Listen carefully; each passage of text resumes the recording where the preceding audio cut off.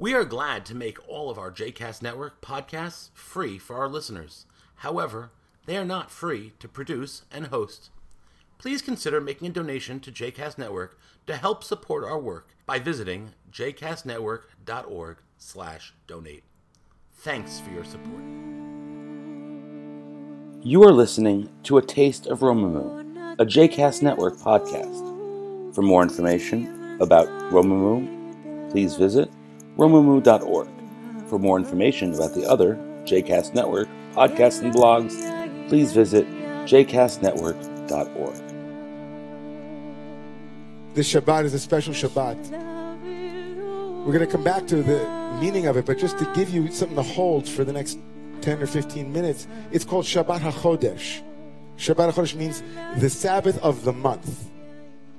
The Sabbath of the month, and its name is taken from the first word in chapter 12 of the book of Exodus. We're not going to be talking about Exodus that much till the end of the next 15 minutes, but just to hold this is the Shabbat where we will read, though we are not in the book of Exodus, from that part of the book of Exodus, from chapter 12, where these words, HaChodesh Hazeh Lachem Rosh Chodashim, where there is the announcement to the Israelites who live in the land of Egypt as slaves, from the mouth of their leader Moses, this month will be for you the first of months. And tonight and tomorrow, that reading, which doesn't always fall on the new month of Nisan, coincides.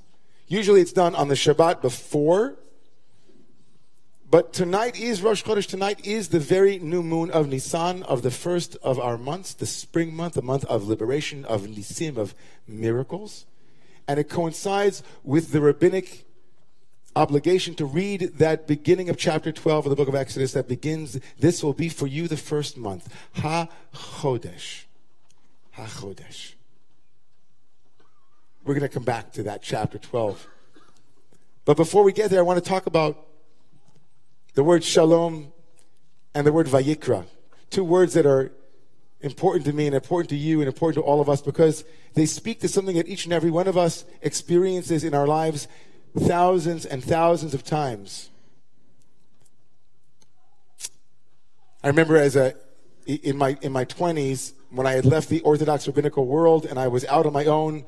Last night I kind of did something. I was in New Jersey doing a lecture, and I told people that I had been a waiter for almost a decade, and they all laughed, but it felt like they had been waited on by me or something. I thought, had any of you been to the restaurants? So we started going through all the restaurants that I had waited at, and maybe they had been at my table or something like that.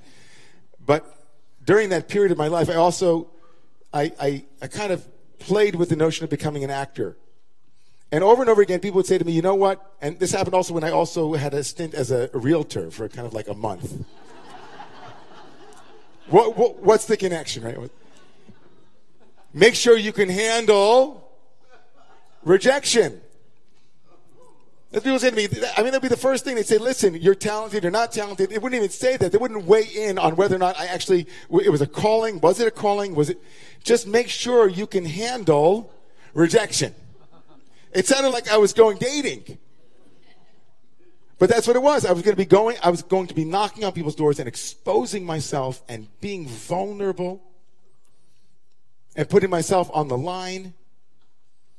And they said, you know what? Make sure you can handle rejection. Now, who can handle rejection? How many people here say, you know what? I'm good at getting rejected. I'm great. I mean, look at me. Go ahead, reject me. See, I'll show you. Go ahead. I reject you. There's a reason that they were warning me. They were understanding that perhaps there's a fundamental question of our humanity that is tied together with the notion of being rejected. The Torah would go so far as to say that the first moment of alienation was when someone wanted to give what they thought was their best, and it was rejected. The root of violence in the Torah is not Oedipal. It's not intergenerational from one generation to another. It is between siblings. And the story of Cain and Abel, or Cain and Hevel in the book of Genesis, is a fundamental existential reality, which is that the roots of violence are often tied in with a sense of being turned away. Of I had something to offer and you didn't receive it. Man, I'll tell you something. I watch it. You know, my kids are going to hate me anyway, so I'm just going to say, you know. I mean, there's already a big fund, and I'm just going to, you know, let's just put it all. I mean, I can watch it with the boys. They had been away for a couple of days, and then they had a reunion last Sunday. My wife had gone down to Florida with one of them, and they came back together. And I watched the anticipatory, you know, rapprochement. They came together, and the excitement of one, and whether it would be received by the other, and when it wasn't, what it then led to. The sense of, here I am, I'm so excited, and the turning away. Lord Jonathan Sacks has written a book about religious violence, and he roots fundamentalist violence or violence itself in this fundamental moment, a moment of rejection. Anthropologists and others, Moshe Halbertal in his book on sacrifice. The sense of, I have something to offer, I have something to give, and you don't receive it, or you say no, or you reject, is in some way saying you don't exist. We all know that feeling, right? I mean, even though I didn't go into acting, I know the feeling. I've been rejected. I've had high hopes for something that I didn't get. And it felt deeply, internally, as if something was wrong with me. Not that someone had said no to something, but like there was something wrong with me.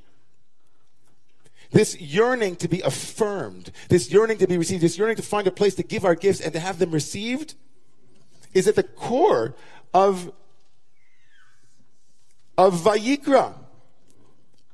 The third of the 5 books of Moses is about the sacrificial cult. And on face value, no rabbi or any imam or priest or anyone who is involved with sacred literature wants to talk about animal sacrifice. It isn't exciting. It's very difficult to work with. But at the core of the system known as the korbanot is the word korban, which means to come close.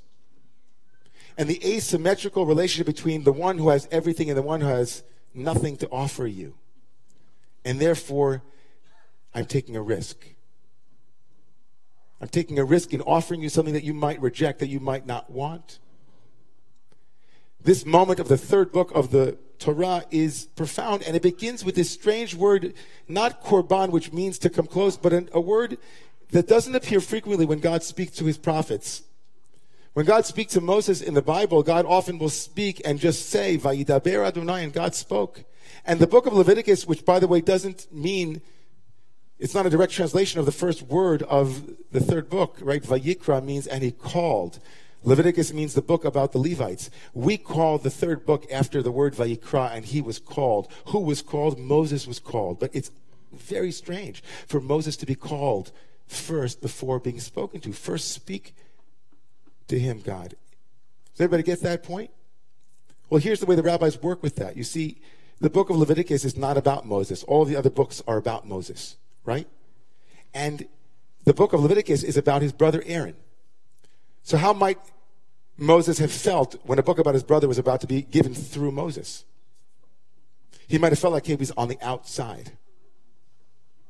He's on the outside. And says Rashi and other Midrashim, the word Vayikra, and he called, was as if God was saying, Moshe, Moshe. God reaching out across a chasm of potential alienation and marginalization. God saying to Moses, will you participate in this book? Lashon Chiba, the language of love. God said Vayikra, and he called him. The book that is about sacrifice and about what it is to offer a gift even though you might not have it received. A book that is essentially about also curbing violence. I'm not going to get into that right now. Begins with a radical moment where God says, Moses, can you hear me? Will you participate in the Mishkan? Will you participate in the sacrificial cult? Or do you feel too rejected? And in some remarkable way, and this is going to bring it back to us, in some remarkable way, everybody here, It's remarkable for God to model what it is to take a risk. For God to reach out to Moses, even though Moses might feel alienated, might feel distant from, that Moses might be on the outside, he might be on the periphery. He might have a good reason because you know what? Maybe he felt that he deserved Leviticus. Maybe he felt that he deserved for this entire system to be called by his name, but he was on the outside and God says, Moshe, hey. God takes a risk because taking a risk for the sake of intimacy is the greatest gift that you can give to someone. Making ourselves vulnerable and exposing ourselves for the sake of the potential for intimacy is profound. Because we know that nothing exhausts us more than giving to people, and nothing fills us up the way giving to people. Nothing is more dangerous than asking for love, and nothing is more rewarding than asking for love. Nothing is more profoundly human than the fear that you will be rejected, and nothing is more profoundly human than overcoming that fear. And God models it. He says, hey, Moshe, come on in. And then you know what Moshe says? Okay, let's go.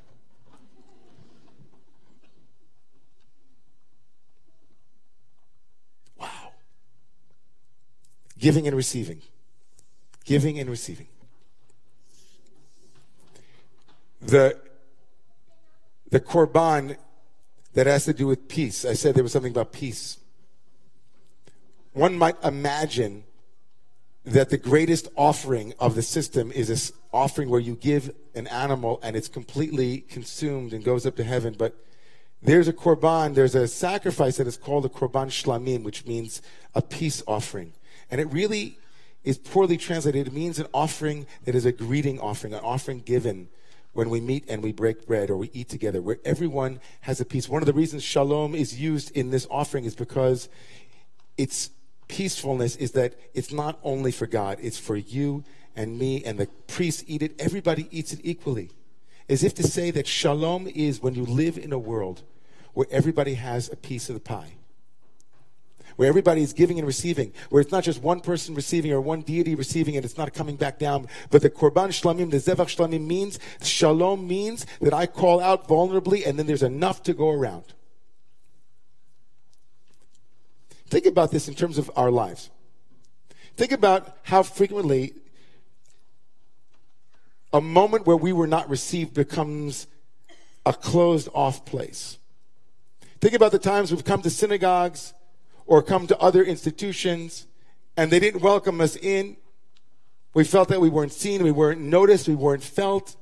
And we say, you know what? I'm done. Think about a relationship that had high hopes. Think about a yearning that was missed.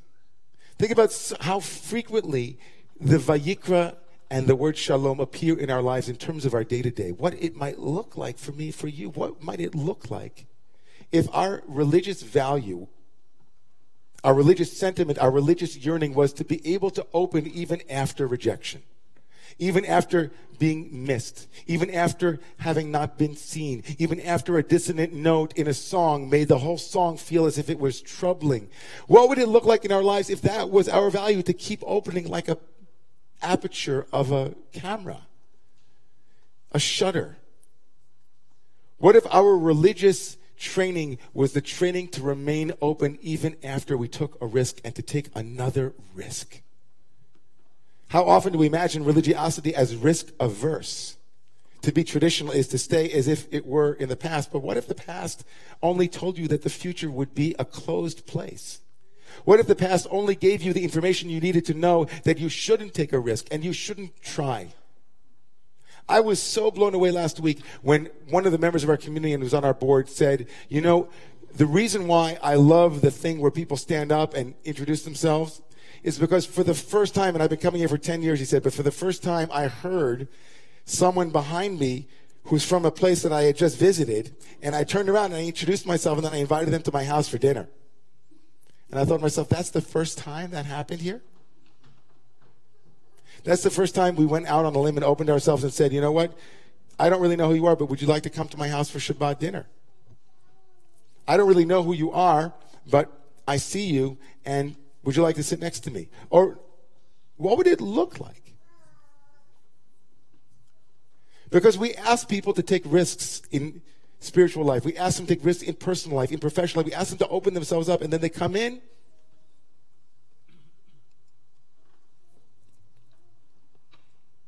So back to chapter 12. We're coming in for landing. The salient feature of the book of Vayikra is that it's a book about sacrifices, but it's not about sacrifices. It's about taking a risk.